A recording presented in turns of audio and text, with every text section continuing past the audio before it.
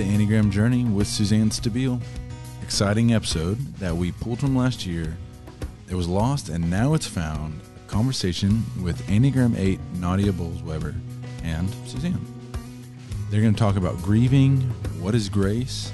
Nadia tells a really interesting story about the time that she got to talk with Lance Armstrong. They're going to cover compassion and the difference between transparency and vulnerability. And of course, we're going to talk about her last book, Shameless, which you probably heard me mention. I loved it. I went ahead and double dipped and read that back to back with The Soul of Shame. And we're going to talk about her podcast, The Confessional. Before you continue to listen to this episode, a handful of times the old F-bomb is going to get dropped. And I am not one to edit the Nadia Bolz-Weber. So if that doesn't sit well with you and you don't want to hear it, no need to slam the podcast or this episode. Just skip this one and wait for the next one, or go back and re-listen to some others. You can find out more about Nadia and all she's doing at the link in the show notes, nadiabolzweber.com. LTM plug time. Grieving in the Enneagram is around the corner. We've had so many people sign up for this. It's going to be great as a grieving workshop can be. That's the average side of 7 here from me. It's going to be February 26th and 27th. It's going to be streamed online, live, and when you register, you have access to the replay for about 2 more weeks to mid-March. It's 8 hours of teaching, 5 to 9 Central Standard Time each night, live Q&A and interaction with the audience. I hope you'll join us. You can find that link, info, and registration at lifeinthetrinityministry.com. Do you know what else you can find at lifeinthetrinityministry.com? You'll be able to find a series on Lent, a video series with the Reverend, accompanied by Suzanne. Joe and Suzanne will be releasing a video each week of Lent, helping you understand the liturgy and hoping to walk through Lent with you from Fat Tuesday all the way to Easter Sunday. You'll find that link at lifeinthetrinityministry.com. I don't know if I've mentioned that yet. That's a free video series, and it is just really, really a great watch. Now, on to Nadia and Suzanne.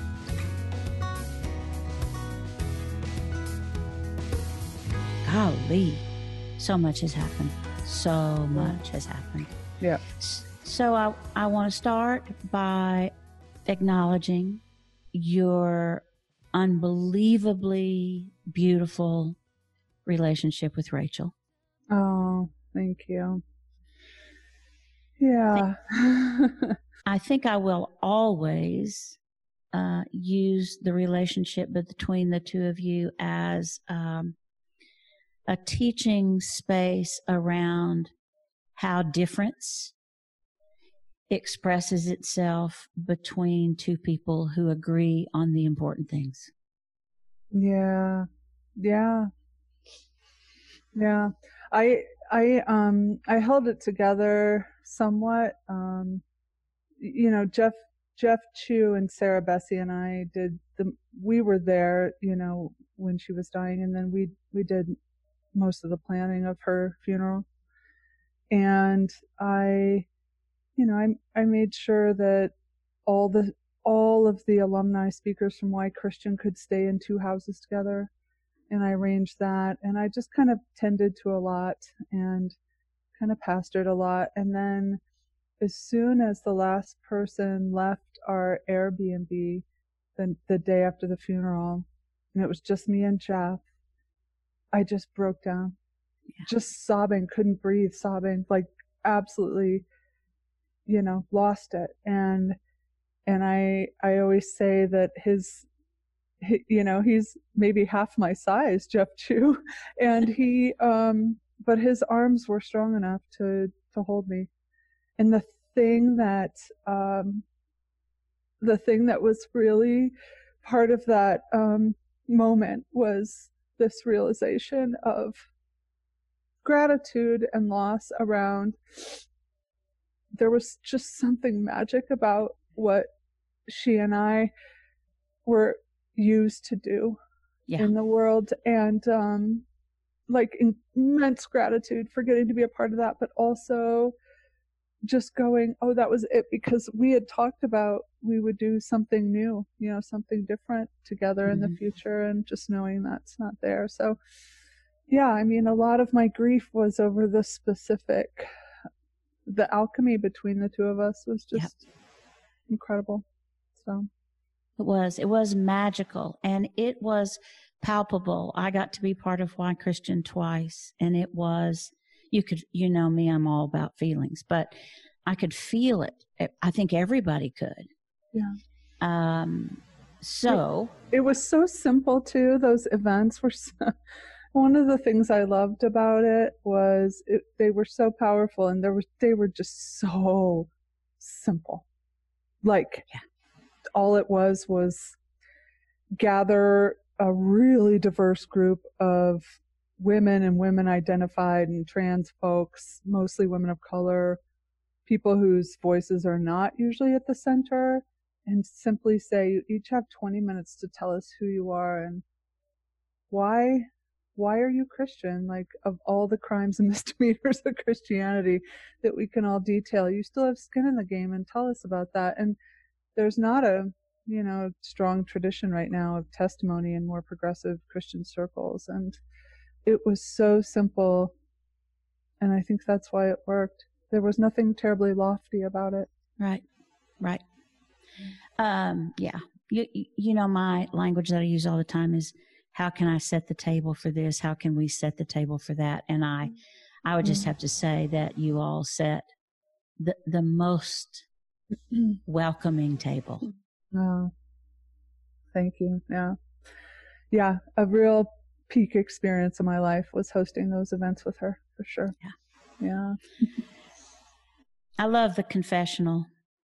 So I'm going to start by telling you, when I first became Catholic, I grew up United Methodist, and I taught in a Catholic high school, and then they asked me to teach theology, and then I kind of got absorbed into the Catholic Church for 10 years. Yeah. And then I got Joe, and we left together. Yes. My favorite thing when I first became Catholic was going to confession. Why? Like, I loved it. I loved it so much because I felt free. And I was so aware that I felt closest to God than I'd ever felt leaving confession. And then I kind of got addicted to it. Yeah. And so I started going so often that the parish priest finally one day said, Suzanne, you can't come back for 2 weeks. He said, being impatient with your children, honestly, it isn't worth standing in line for. And I, interestingly enough, in going to confession, started with all the big stuff. And then worked my way down to just wanting to feel that feeling again. I knew I was forgiven, but I wanted to feel the connection again. Yeah. And when I've listened to all the podcasts that are available on the confessional, and when I listen, I'm aware that they are so full and brief. And that's the nature of confession, isn't it? It's like, if you're going to confess, then you want to get right to your business. Right. And get it done, and then leave. Right. This is a quote from you. I think it's word for word. I don't see much grace, curiosity, compassion for people in our public life. Me either. Where do you think it went? Well, I think that, social media giveth and social media taketh away. And I think just the nature of the beast right now, where everybody has access to creating a platform. You don't have to be educated. You don't have to be an excellent communicator. You don't, there's no sort of requirements other than people follow you and listen to you. And I think that the most extreme, the angriest, the most ideological voices are rewarded in a way that they weren't when, you had, 4 news channels to listen to in a few national papers. Now, there were faults with that system in terms of the marginalization of certain voices that didn't get to be heard. And I recognize that. But, yeah, I think that the more extreme you are, the more you're rewarded. And I think, it's interesting. One of the reasons I started the confessional, or started this whole stage of my life, is trying to figure out how can I be a pastoral voice and a pastoral presence to people who are not likely to really step into a church, first of all. Second of all, human beings have always been religious, always, throughout history, time, culture. Every single people have fashioned for themselves religion of some sort. And just because we had the Enlightenment and we've elevated human reason, we got some great things out of that, namely the scientific method and certain institutions. But as Charles Taylor said, the Enlightenment gave with one hand and stole with the other. And so what the Enlightenment did not do is take away the needs within the human being that religion has always met. And one of those is, where do you receive a blessing?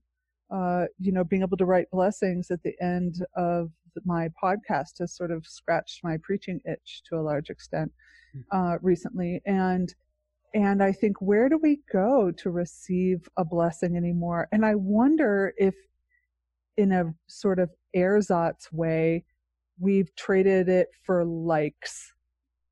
Oh, fascinating. Like we don't know where in the world do we receive a blessing. So so we can just count the likes our posts get, So, yeah. And isn't it interesting that approval, very limited approval, is actually probably not a blessing? No. Yeah, I know. Yeah, for sure. That's exactly right. And I think sometimes the approval, it comes from not the most generous spaces within our psyches. Absolutely. Mm-hmm. Absolutely. Yeah. In that quote, the 3 things that you mentioned were grace, curiosity, and compassion. How long has curiosity been kind of something that y'all been asking about? The first time I heard someone say, why aren't people curious anymore, was Brian McLaren. This is just the first time I heard it. Brian McLaren, about a year and a half ago, said it in a conversation. And then you've been asking people, what are you curious about? We're not curious anymore. And so that was one of the quotes that I heard also, for that reason, was curiosity being with grace and compassion. Can y'all give a little bit of background on that? Well, my mother always said, look, once you're sure you're right, you no longer take in new information. I mean, I think curiosity requires a certain amount of humility, to say, I don't know everything, and so I want to know more. Well, I think, too, everybody I know who's really smart is curious. Mm-hmm. Really bright, creative, interesting people are not resting on what they knew last year. Yeah, right. For me, I grew in terms of considering curiosity around writing The Path Between Us, because it occurred to me while I was working on that book that we aren't even curious enough to ask one another why they think the way they think, or how they arrived at their decisions about relationships. It's just, that can't be right because it doesn't jive with what I think is right, or what I think is correct, or what works for me. Yeah. I also have had an experience where, as a woman of 69, my curiosity at times is met by younger people with impatience. Oh, say more about that. What do you mean? Well, it's like, oh, you don't get it. Oh. Uh-huh. or oh, you're not going to get it. Uh-huh. Uh-huh.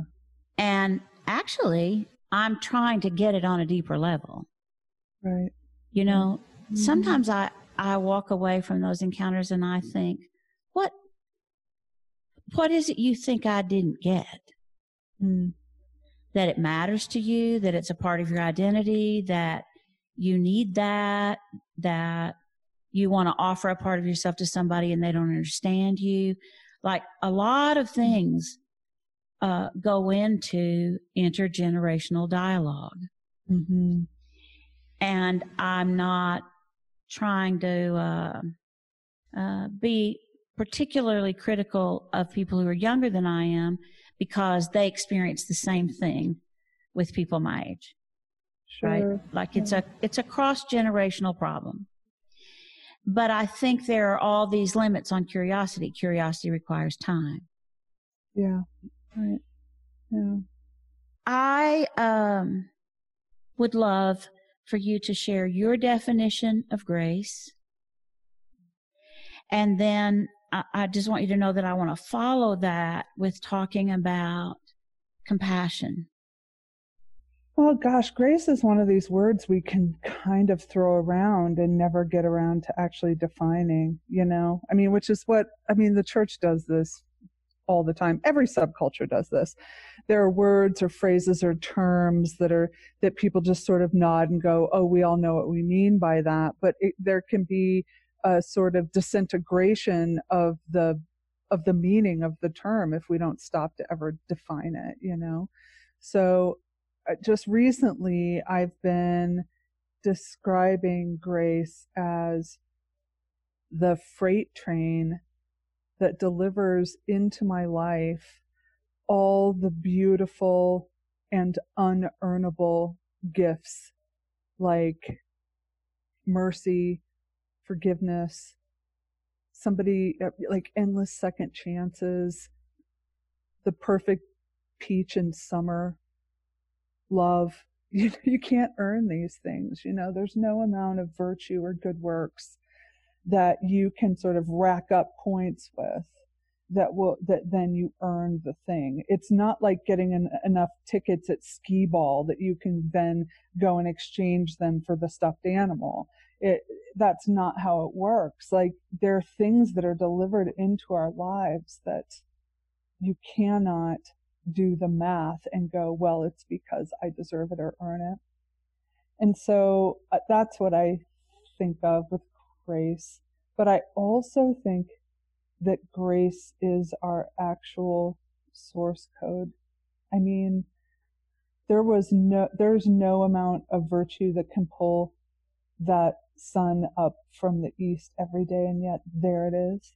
And like, I think creation itself was an act of absolute grace, that God's love could not be contained and sort of overflowed the heavens, and creation was manifest. And that you look at this universe and those crazy images that we get from the Hubble telescope that show us how vast this universe is. I would have been a really great medieval person, like just totally comfortable with the dome, just like what we can see is all there is, because it freaks me out. I get fucking freaked out at those, because to think of how vast the universe is, we can't even conceive of it. And we've yet to find a place that had life somewhere else. Like, what?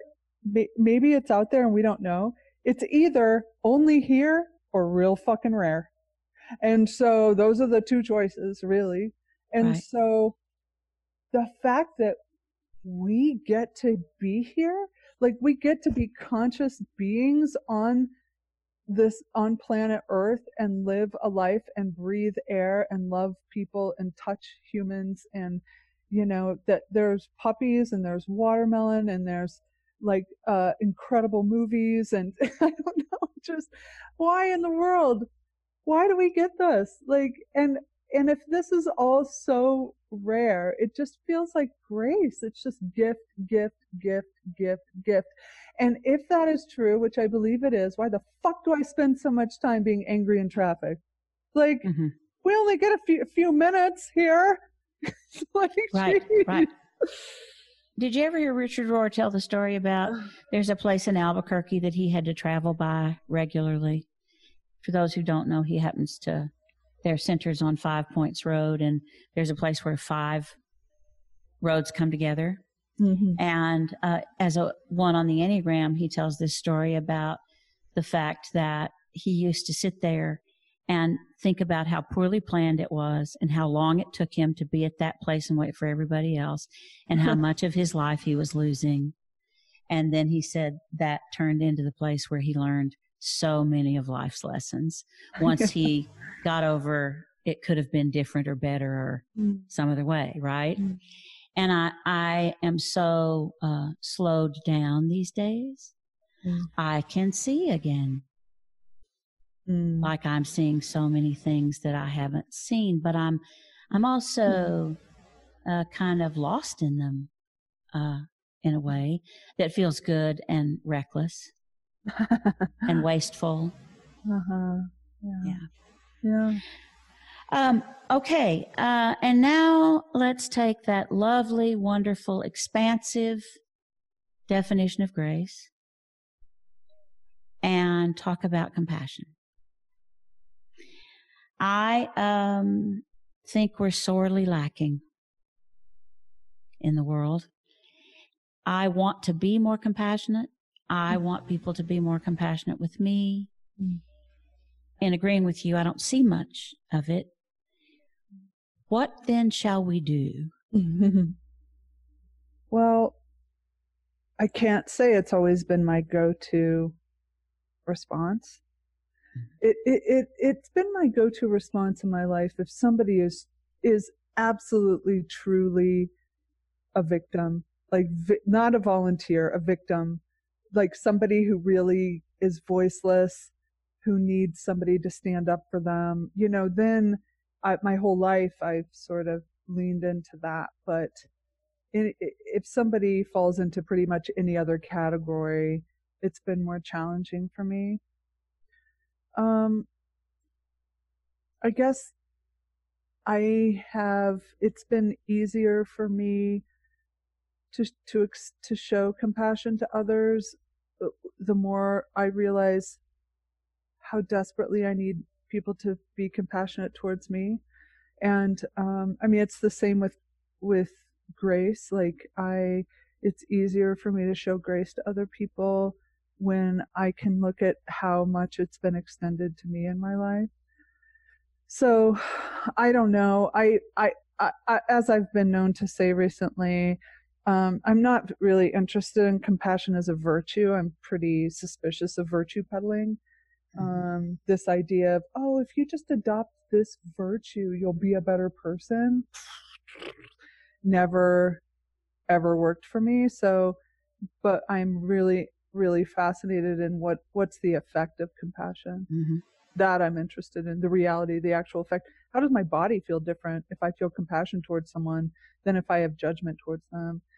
How does my being shift, soften when somebody truly is in a space of compassion towards me? I mean, it's all about accusing people, pointing out every single mistake, not allowing someone to possibly use the wrong word or else you're taken out like trash. I mean, the harshness of it. And, you know, my friend Jacob Smith's an Episcopal priest in New York, and he goes, look, we're all 3 bad days away from being an internet scandal, and most of us are already on day 2, you know? And I'm That's like, great. yeah, like, fucking relax. It's your turn next, man. Live by the call out, die by the call out, you know? But like, that works, that kind of energy, that aggressive sort of like, here's what's problematic about this person or this event or this tradition or blah, blah, blah. It's effective for feeling pride. It's effective in that way. maybe it's effective in change because that institution, that tradition, that person is now has been so shamed that they're like, oh, what I'll do or say whatever, I'll be this quivering mass of regret, and I'll just capitulate to the whole thing. And maybe, well, that's not true change. That's just fear. That's just fear. And so, yeah, maybe you can get that out of it. But like, I just know for myself, when somebody has been curious about my whole story, not just one moment, not just one word, one mistake, but the whole thing, and they look at it and they go, oh, of course you said that. Mm-hmm. Now, does that mean it didn't cause harm? No. Does that mean, oh, the shitty thing I said wasn't hurtful in some way or regrettable or probably I shouldn't have done it? No. All those things are true, right? Those remain. And with compassion, somebody can go, oh, Nadia, God, of course you said that. And then when there's that space, I can go, oh, shit, what have I done? Right? But if somebody starts accusing me, pointing a finger, calling out, I immediately become defensive. I'm like, right. Fuck you. Like, you're going to get nowhere in terms of a softening or a repentance. And so if what we want is a more just society, a more compassionate society, a society where people are honored and listened to, and that those who need help are given help, and those who need to give help, give it. Like, if that's what we want, I just wonder if we can't shift a couple clicks in the direction of going, oh, shit, of course, I get it. And then the other person has the opportunity to go, oh, what have I done? It just feels more effective. I don't know how long ago you shared with me a story about being at an event and you were asked to introduce Lance Armstrong. Oh, to have a conversation on stage with him. Yeah. And I love this story so much. So I'm going to tell you what I remember of just the lead into it. And then I would love for you to talk about that a little bit. The lead in was when people found out that you were going to have a conversation with him on stage, many people said, you go get him. Yeah. And then you got on stage. And will you take it from there? Yeah. So everyone's like, don't let him off easy. I'm like, well, gosh, just to be clear, pastor, not investigative journalist, right? First of all, like, what are you expecting from me? Time to put you on trial. Oh my God.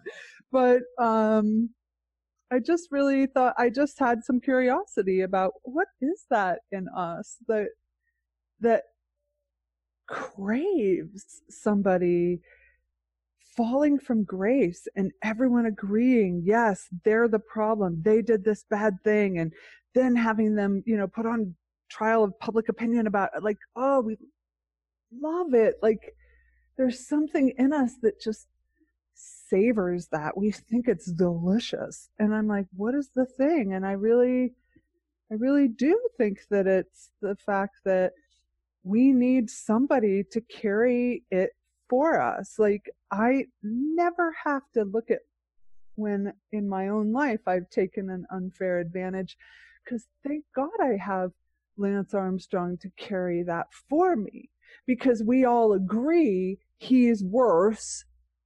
Like, we might, because there's nothing better than, like, if I'm a little bit bad, I fucking love it when somebody who's clearly bad comes along.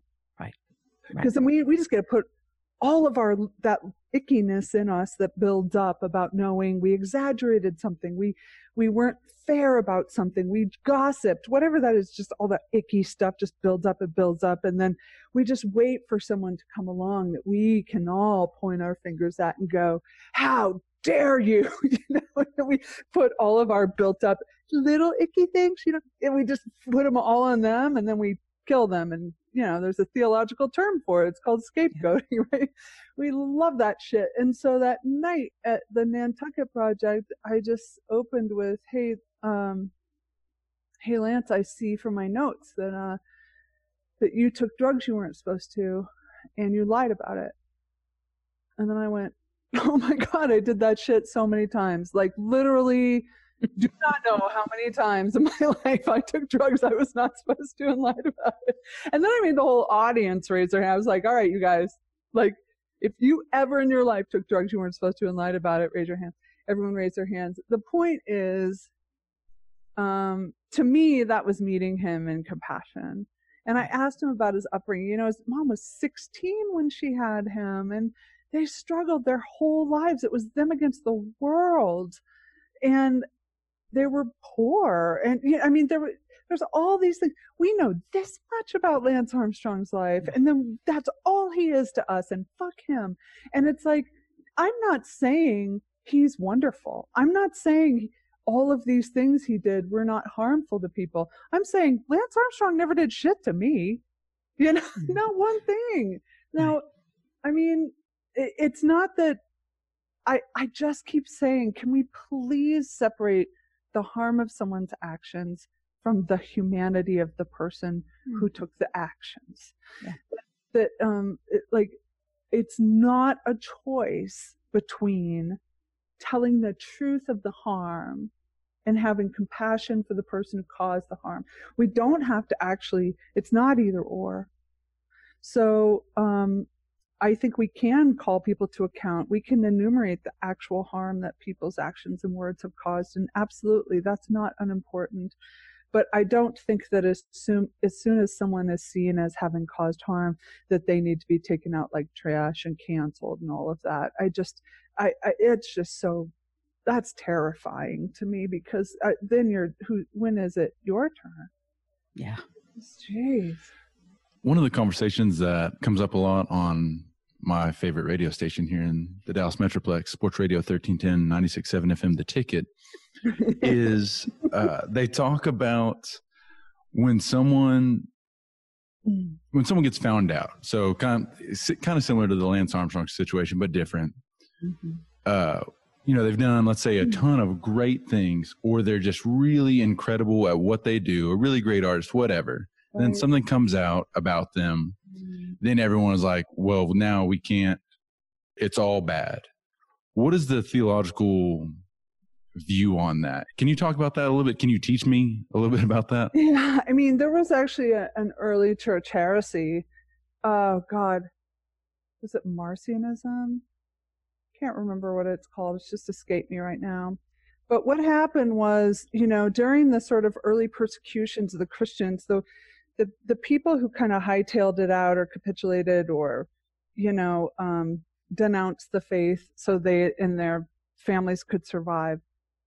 Once things settled down, there was this question in the church: what do we do with people who did not stand firm during this time? And there was a group of people who decided that any clergy person who did not go through that persecution perfectly as they saw it would no longer be able to celebrate Eucharist, because the sacraments were only efficacious if they were presided over by somebody who was not a sinner in that way. And it was deemed a heresy eventually, because the church got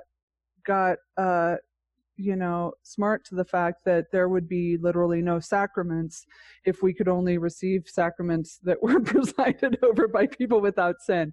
So it is something that Christianity has struggled with before. Like, are you allowed to enjoy Michael Jackson music now that we know these horrible things about his behavior before he died? I think everyone has to kind of work that thing out with fear and trembling, but I think that how powerful of a microscope are we going to get when we're assessing whether somebody's work has value apart from their failings? Like, where's it stop? Is there a clear, bright line somewhere?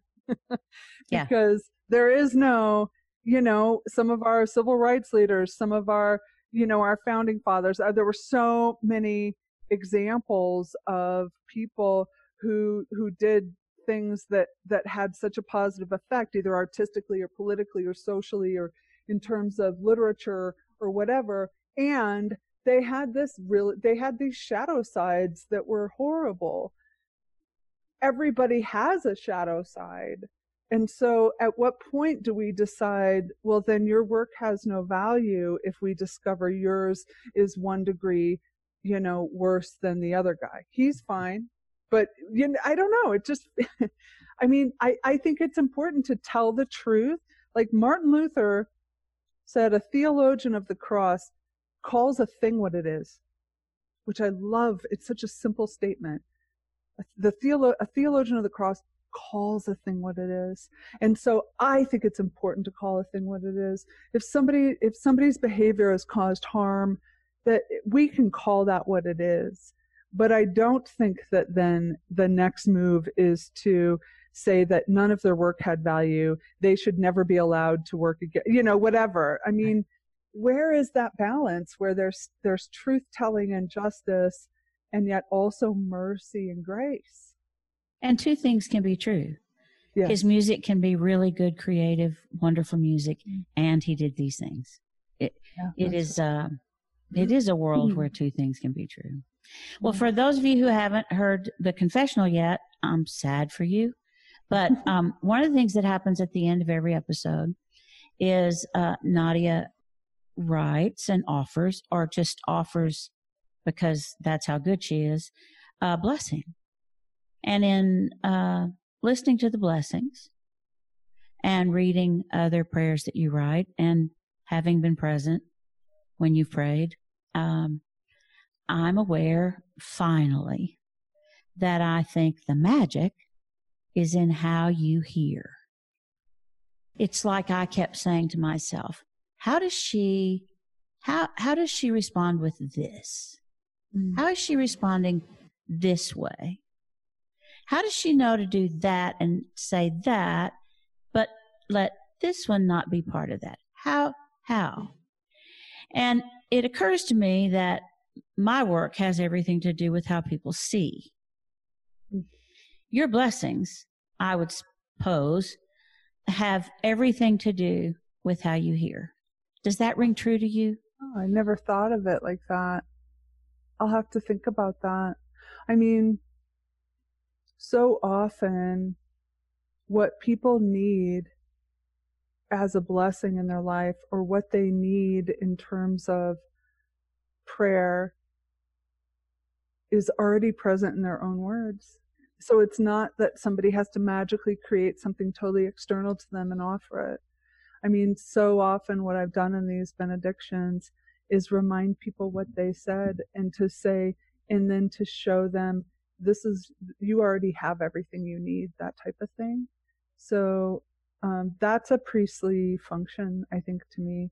I think people think the priestly thing is to you have some magic external thing that only you get to offer, but really it is just a different way of seeing the world and offering that to people. The other thing I'll tell you about those benedictions, and when I said it scratches my preaching itch, is that I'm doing the same thing with these interviews as I did when I was preaching more regularly.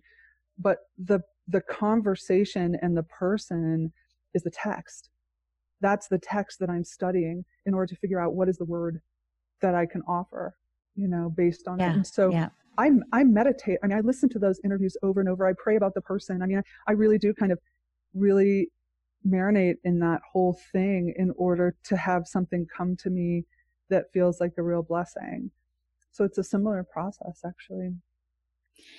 One of the reasons I think it's because how you hear is one day you were here staying with us for a couple of days and you were working on your sermon. And I was fascinated by the whole process. And I said, oh, wow, I have a story that would be so great. And you said, oh, no. I only tell my own stories. No, not doing that. Yeah. And I learned so much in that moment about when, how, where do I have the space to tell somebody else's story. And what I learned from you in that time was that I can tell the story of what I learned from somebody else's story.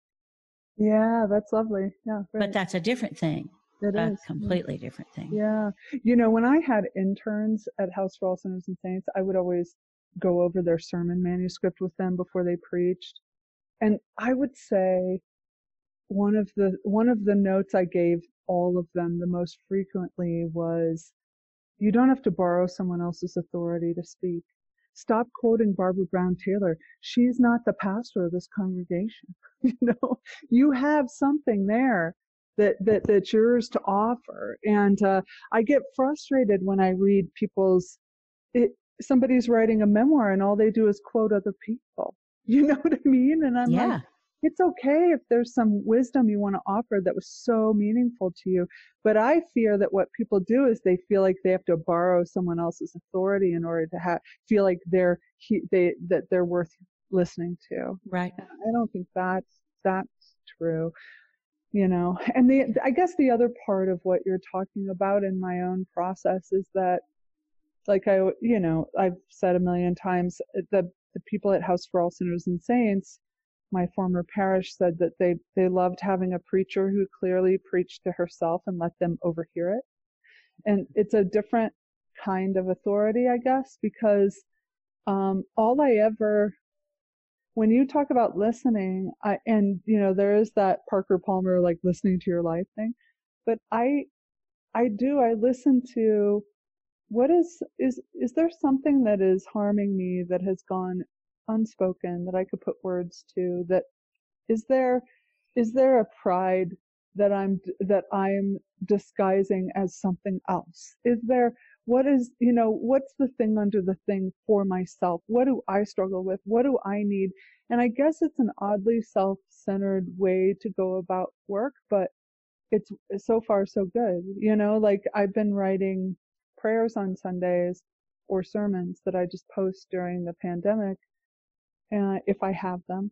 But I made a promise to myself that I would only ever write the things I needed to hear, or that I felt like the people who are in my life needed to hear, and that I wouldn't fancy myself as prophetic.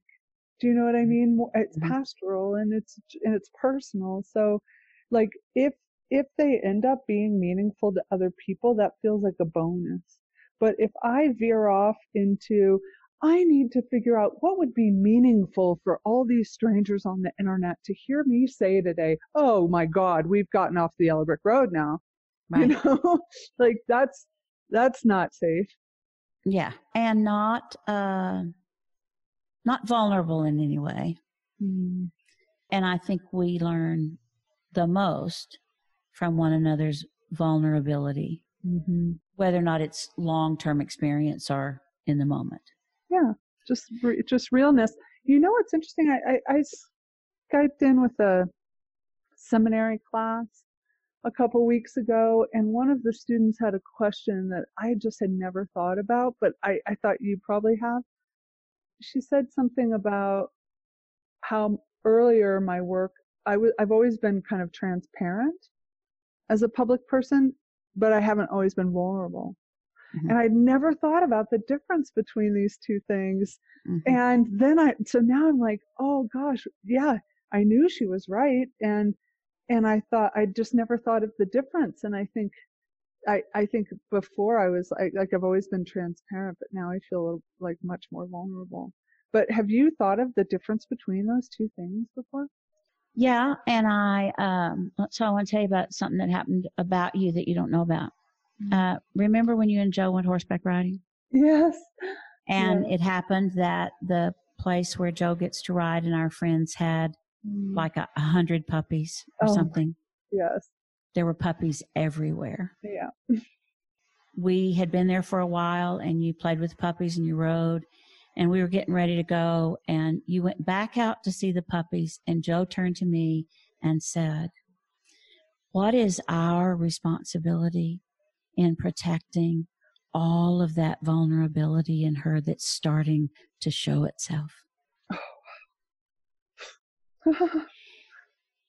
I think you've always been generous. I think being transparent is generous. Mm-hmm. People in recovery who are doing their work and who are working all the steps are transparent about their life experience and their addiction.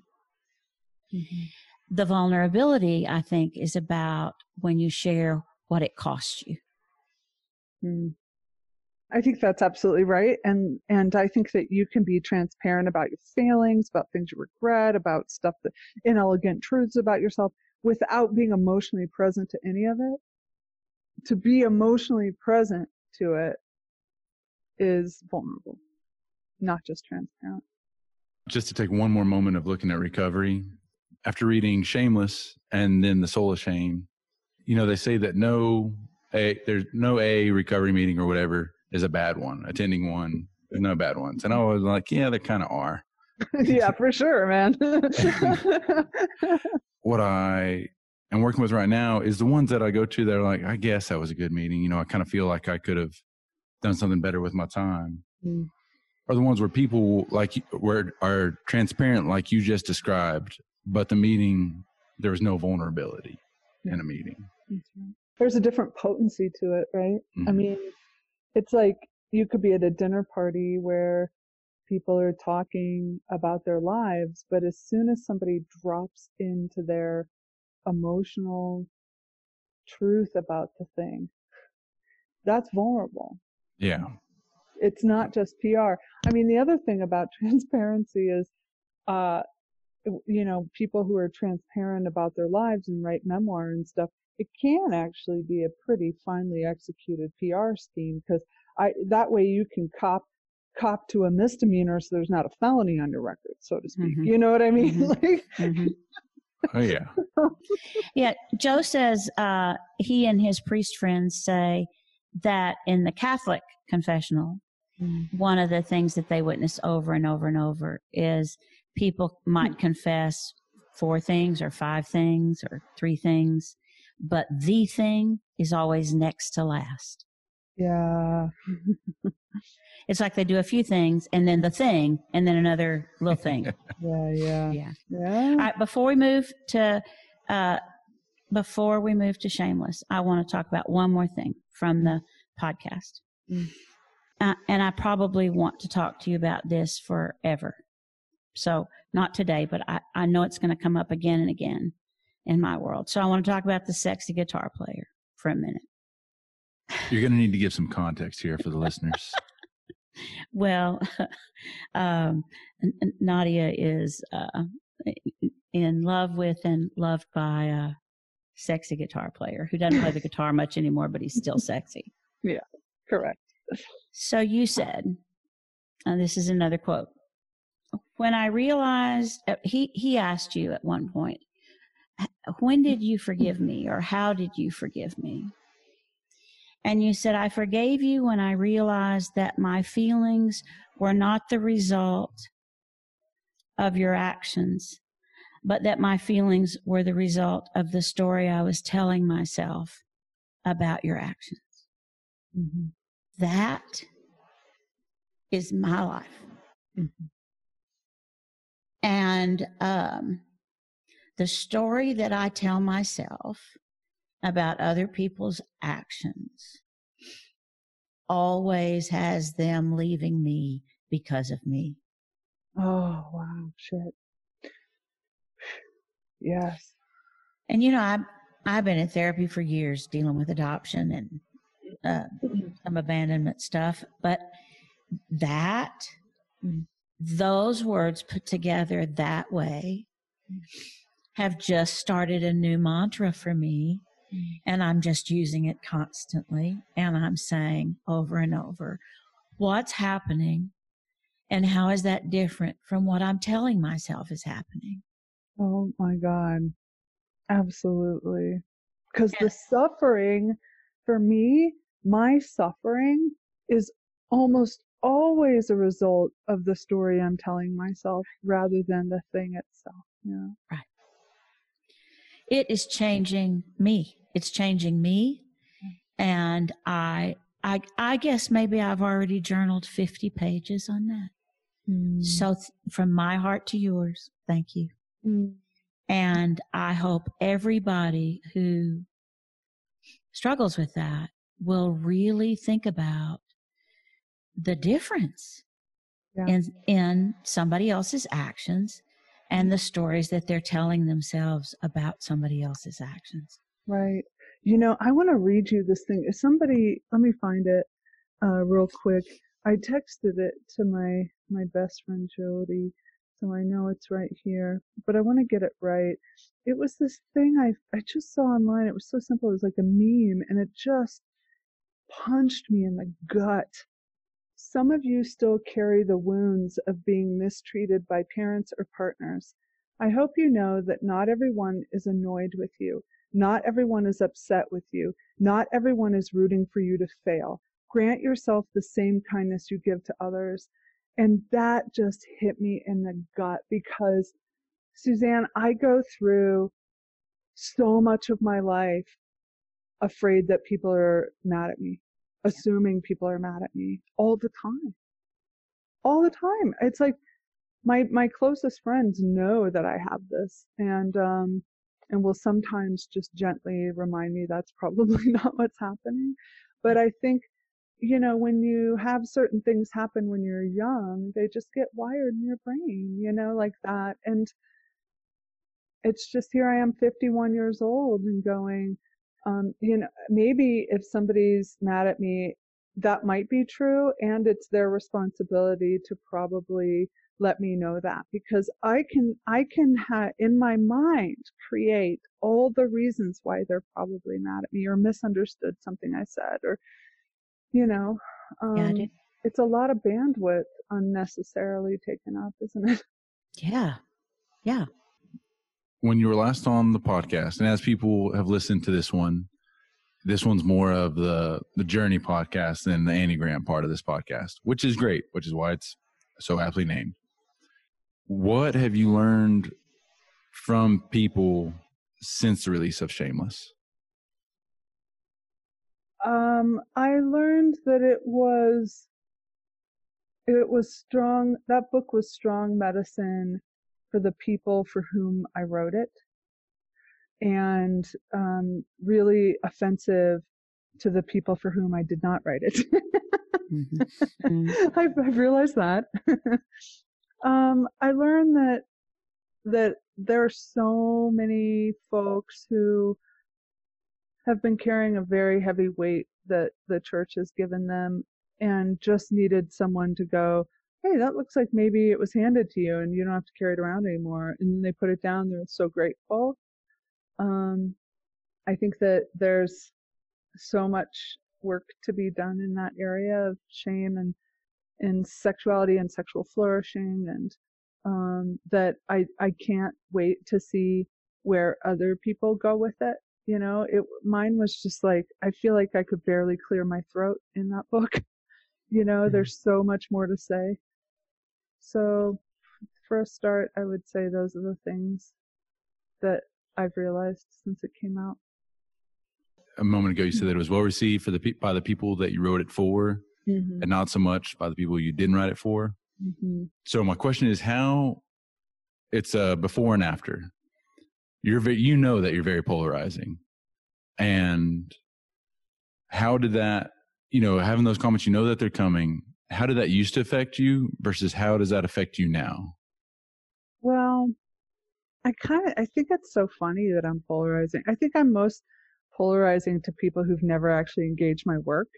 I think they're very, very offended by the idea of me, and just by the swear words, I guess, and how I look. Because you talked about on the last podcast, what you've learned about yourself as an 8. People who don't know any better, they'd be like, "Oh, 8s are so tough," and they get, they just can take it when people again get their Twitter muscles going and take shots at them. Oh, no. The reason 8s are so, seem so strong and so like, fuck you, and like, I can take it and I don't care what you think of me. It's clearly to protect a profound sensitivity under it. I mean, it really is. And I think I've just become less afraid of the sensitivity that's there. I don't feel as protective of myself as I used to. And part of that comes from just being sort of well loved in the past few years. It's just kind of softened that stuff for me. But a few things. One thing I realized is that early on is that my fans and my detractors are both passionate groups of people, and they're also equally distant from the truth. So That's good. Like, I kind of realize that, but also the reason you need to understand, the reason I don't read the comments is not because I don't care. The reason I don't read the comments is because they affect me more than I'd like to admit or than I feel comfortable with.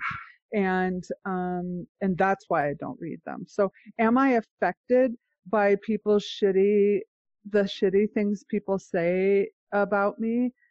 Of course I am. Like, if you cut me, I bleed, and that just feels like a useless waste of my emotional energy. So as much as I can possibly avoid them, I do.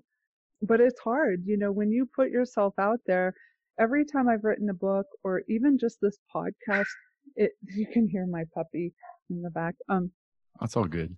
Every time I do that, this podcast felt like I scooped out parts of myself and I just put them out for public consumption. And then I'm like, is this worth something? Like, like, here's all my insights. Is that worth even looking at or listen or spending I don't know. Is it worth 3 stars? I don't know, like, you're just like allowing people to judge you, assess you. How many stars is this worth? And it's vulnerable. It's horrible. I mean, every time I've put out a book or put this podcast out, I'm a wreck. I mean, it's a horrible feeling. And I think it ties into that, like, people are always mad at me thing, or something. So the vulnerability of just, you're so exposed. And I know that there are people out there who really like to try to sabotage. This isn't paranoia. I mean, there are people, that I know that the rating on iTunes for this podcast was like 4.3. There's so many 1-star ratings. Like, this is an extremely well-produced piece of audio that there's no way out of the 750,000 podcasts out there, somebody's going to listen to those 25 minutes of audio and go, fuck, man, that is definitely a 1-star, right? Yep. There's no way. There's something behind it. There's a spitefulness kind of behind it. And look, there's a dude who bought my legal name as a URL, and it's nothing but hate about me. There's so much out there, but it is minuscule compared to the gratitude that people express for the work. And if I choose to dwell in the negative, that's what it is. It's a choice, and it's not a healthy choice. But it's also not a healthy choice to soak up the praise all the time. That's a fickle lover as well. Why do you keep digging deep and laying yourself out on the table and saying, here it is. Here it is on behalf of all the people who've been shamed regarding their innate desire for sex. Here's for all the people who have no voice, who just want to tell you a little bit about who they are in terms of why Christian, and they still believe in God. Like, no matter what you've done, these people still believe in God, and I do too. What keeps you in it? Well, I just think at 51, it's too old to go through job training. So I don't know. What the fuck else am I going to do? Really committed to this path. What the hell else am I going to do? I'm a one. Look, Can you imagine going to the Apple store and the genius that you get is Nadia Bolz-Weber? Yeah. Oh my God. I'm like, before we start, could you just tell me the worst thing you've ever done? Yeah. So you brought in your Nano today, and that's so awesome. I only know how to do the one thing. I've just kind of parlayed it into videos and podcasts and sermons and events, I guess, but it's all one thing. It seems like the embodied gift and curse of being an Enneagram 8. Absolutely. If I were on that path, I'd be figuring out a new career path. I wouldn't stick around for that. Yeah, I also think that your dad's right. And when he talks about Nadia, he says that she is one pastor that he knows who was for sure called because she's such a good theologian. It helps when you're awesome at it, that's for sure. Well, what I would say is how much of this is call? Like how much of it is you thinking, I'm going to go work at the Genius Bar, and God saying, nope, nope, nope, nope. Well, I can say I didn't vision board it. I didn't. Yeah, it's not a storyboard. I didn't get together with my girlfriends on January 1st, 10 years ago, and be like, I got my dream journal. So it's messy. I mean, I think it's tricky talking about call is tricky. Talking about God using you for stuff, it's just perilously close to like spiritual self-flattery and delusion. And I mean, it's just hard. That stuff is hard. But I don't know. My Eric just keeps saying, you're a hollow bone. You're just a messenger. And I think the reason I keep trusting it a little bit is just I just keep managing to say things I need to hear. That's all I ever have done, and I keep being somebody who needs to hear certain things, and then I keep being somebody who can articulate those. And the fact that that ends up being what other people need to hear is gorgeous, and that I get to make a living doing this is a miracle. But that's truly all it is. Now, if I progressively sanctify myself into Christian perfection, my career will be over. I'll have nothing I need to hear anymore. Yeah, it's quick. It's a short trip. It's the return trip that is a bastard.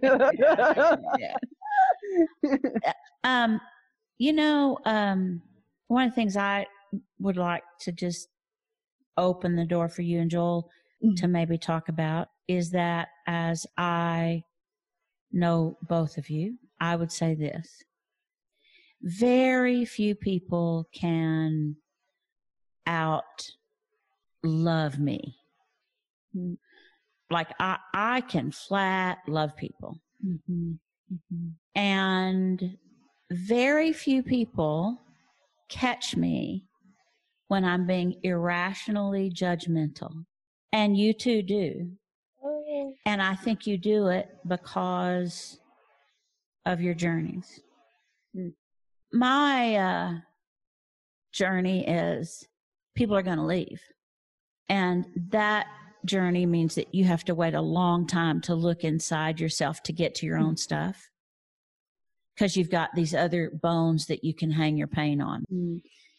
And you two have hung your pain on your own bones enough that you see it in other people. You see pain that I don't see. You have compassion where I don't even know it's necessary. So what I want to hear you two talk about a little bit is what is it that happens in the recovery that you two have been through where you wake up with a bigger heart than the one you had before. Like it seems, my language, maybe not yours, is big-hearted. It seems so big-hearted for people who are behaving badly. I think when you see your own bad behavior and you do the work of naming what pain it is hiding, covering up for, maybe it just makes it easier to see that in other people. And it's not my go-to, Suzanne. You've been around me long enough to know my initial response to people is "fuck you." It's always like you're an idiot or you're being ridiculous or you're that whole like being able to see what somebody's covering up for can lean either into complete judgment because I see it clearly and you're not naming it and it's obvious to me. So until we can deal with reality, I'm not dealing with you. Yeah. Or it can lean into compassion of, oh man, I see this thing that you're covering up for. Uh-huh. The same instinct. It can go either direction. I don't know. What do you think? I think part of it is just the idea, the mentality of, like when you first started that question, I started thinking, man, usually it's you're having a rough day or a rough morning. And so it's about you, Mom. I mean, just point that out.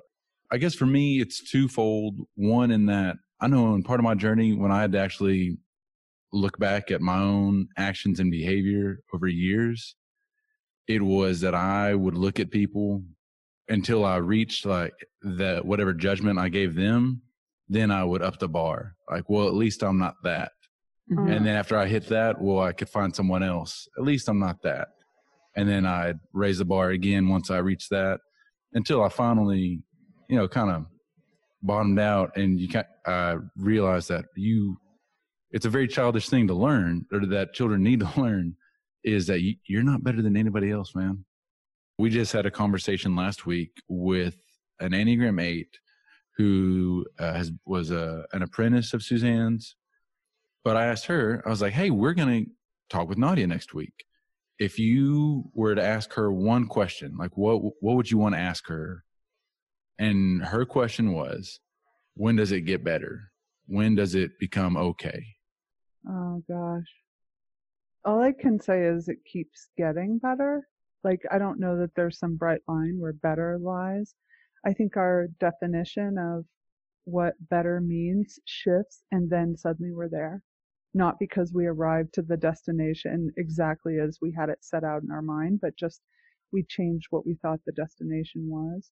So I don't know. I don't know that there's an answer for that, other than I would not be a female Enneagram 8 in my 20s and 30s again for all the money in the world.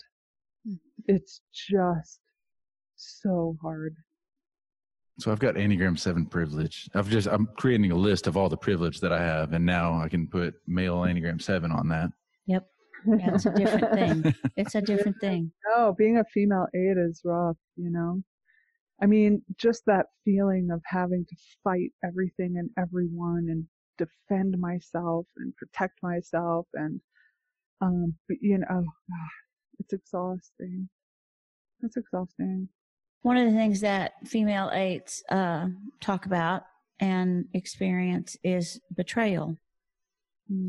It has to do with their lost message, and it frequently. Suzanne, the first time I saw that document that was like, and it said, I will not be betrayed, I fucking cried. Yeah. It's big. It is really, really big. So this is a big question. How has your relationship to betrayal changed in recent years? Well, obviously so much of it is wrapped up in my relationship with Eric, because that was a massive, he met somebody when we were together in our early 20s. His band was on tour, and he met a girl he spent the weekend with in Seattle, and came home and broke up with me, and was with her instead. And they actually got married. But again, I think that it's the story I tell myself about what the betrayal means about me, my value, my lovability, how trustworthy the world is. It's that causes the pain so much more than the person's action does. So I really think it's tied up into that again, Yeah. And that doesn't mean it won't continue to hurt, but it doesn't have to hold quite as much suffering as it has before. Do you anticipate it less as you get older? I'm not sure older is the thing as you. Yeah, I think so, but it's still there. I mean, if it can really, it can be a huge trigger for me, for sure. That's still there. I can say it has not gone away. Yeah. One of the things that I love, though, about your story is, and kind of what you're sharing about Eric, is the hope that it gives, not only for eights, but also for the rest of us. Like, I don't know, Mom, you talk about how eights will trust, a limited number of people in their life, and that's it. And if you lose the trust, it's out. And, it seems like there is some gray area there. Hearing things like what you're saying just kind of gives hope to the rest of us. Yeah. Yeah. And I think maybe that I need to amend how I talk about that to say that for people who are doing their work on both sides of that, if you were on the list and you betrayed an 8 and you got marked off, if you're doing your work and the 8's doing his or her work, you can get back on the list. Mm-hmm. But you got to do some work. Mm-hmm. I don't watch very many movies that I'm not ready for them to be over. I've read some books that I wish would keep going, but not too many. I don't hear podcasts. Most podcasts that I really like, I think, okay, well, I bet this is starting to wind down.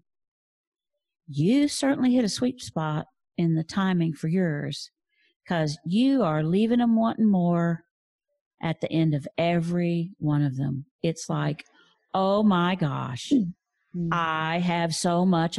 I want so much more. So I was very taken with your podcast with Megan Phelps Roper. For those of you who don't know and haven't listened yet to the confessional, her grandfather started Westboro Baptist Church. She says, we were especially cruel at funerals. And then she says, there is nothing I can do to undo what I did. Right. I think people are carrying so much shame because there is nothing they can do to undo what they did. Mm-hmm. What is the antidote for that? Well, in AA, we talk about a living amends.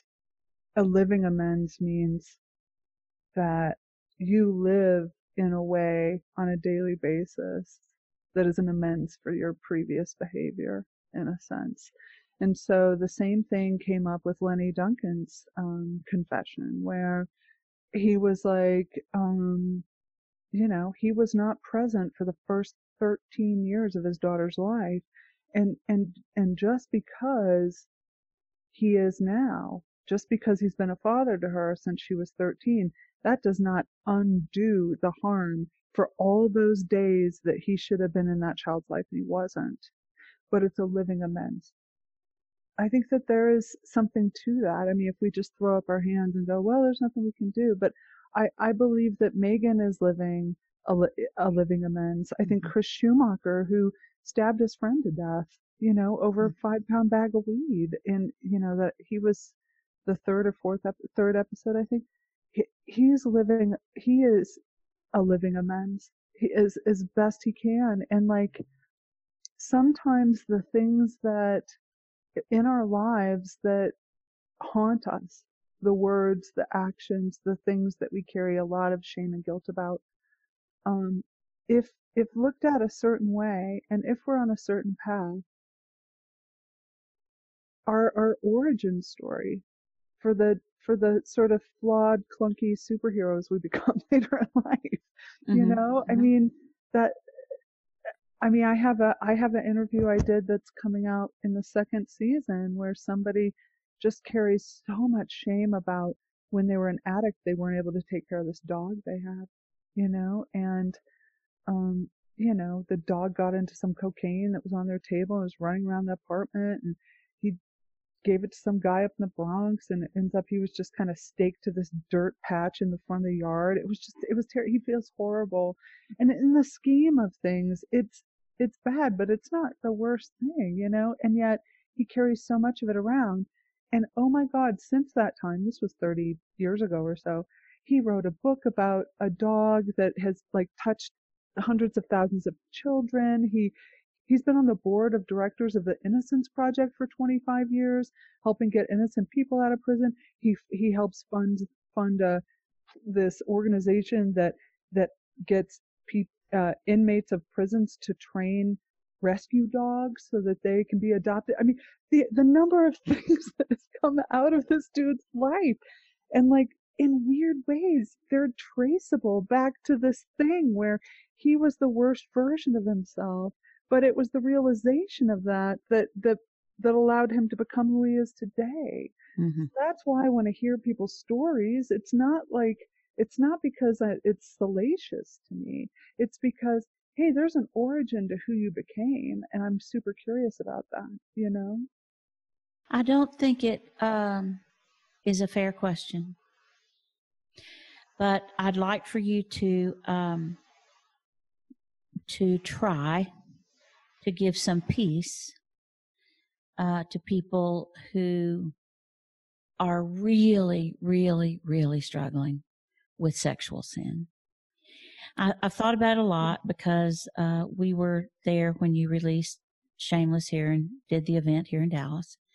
And it was so cathartic for so many people and so lovely and wonderful. And every time I pick up the book or pass it on the bookshelf or see it, I think, I wonder how you give that to people so that it's kind of like, okay, we're wrapping it up now.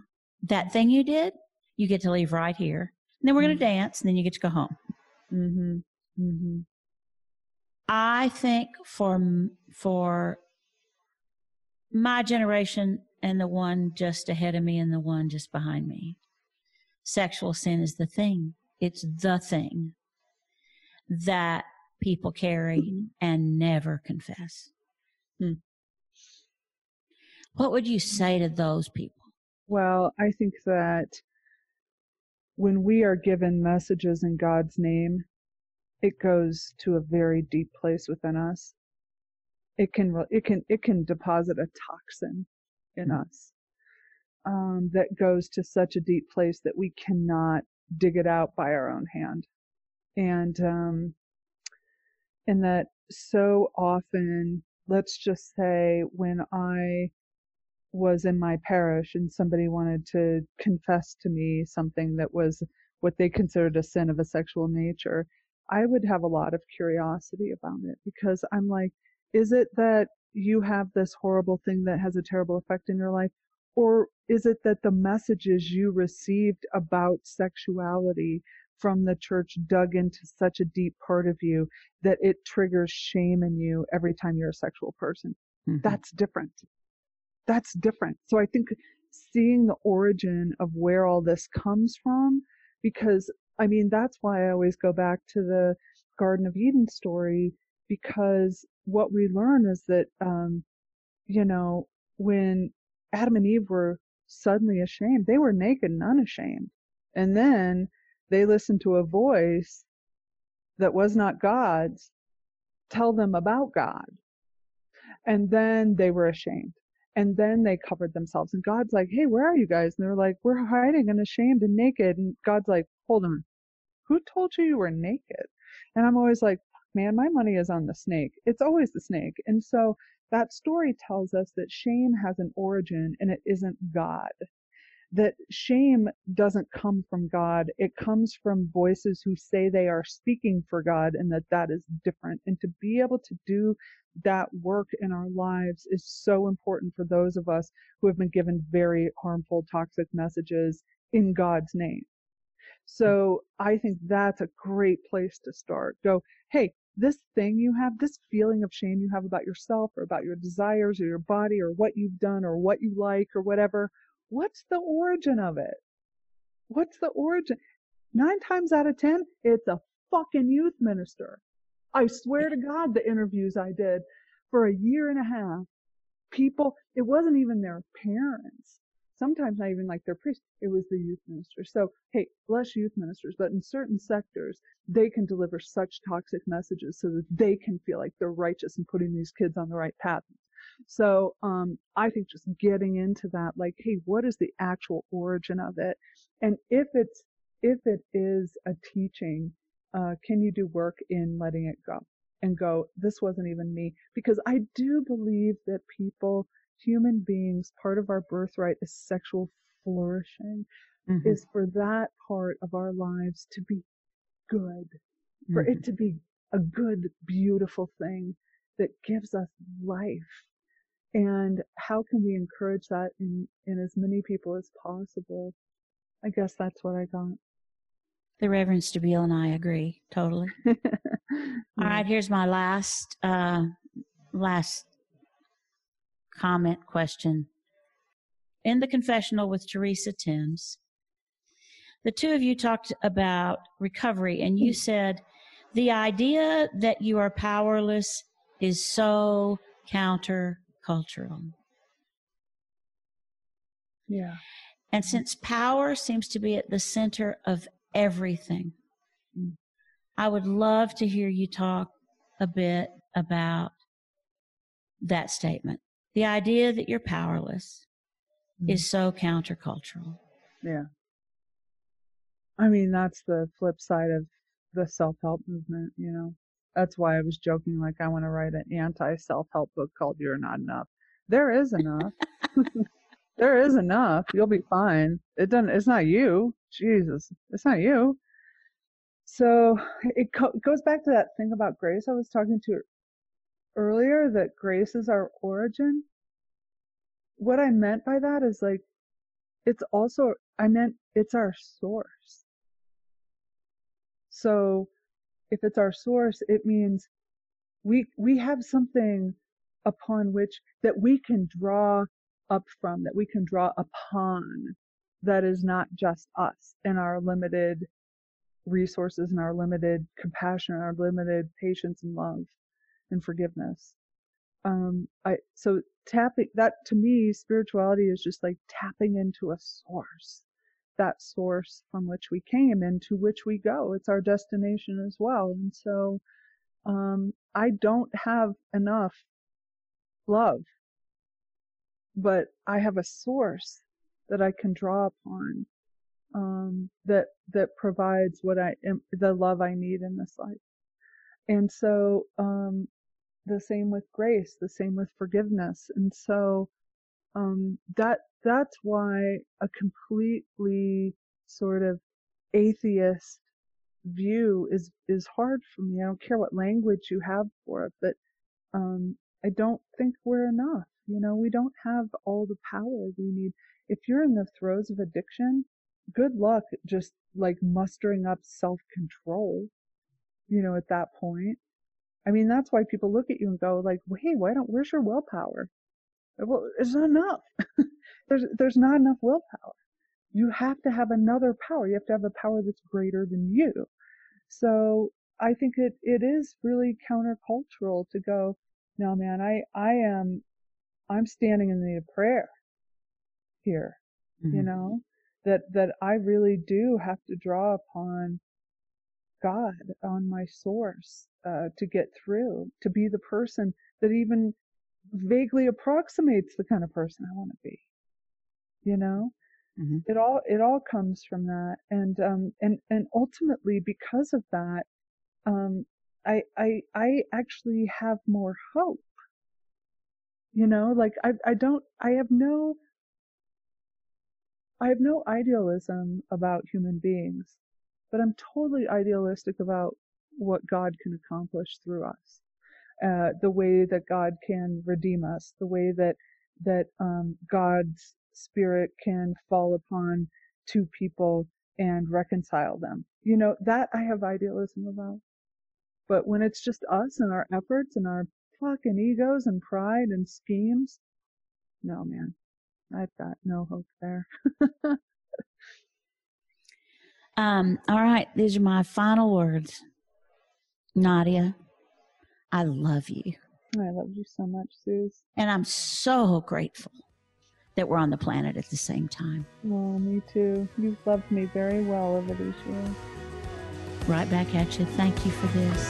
Yeah.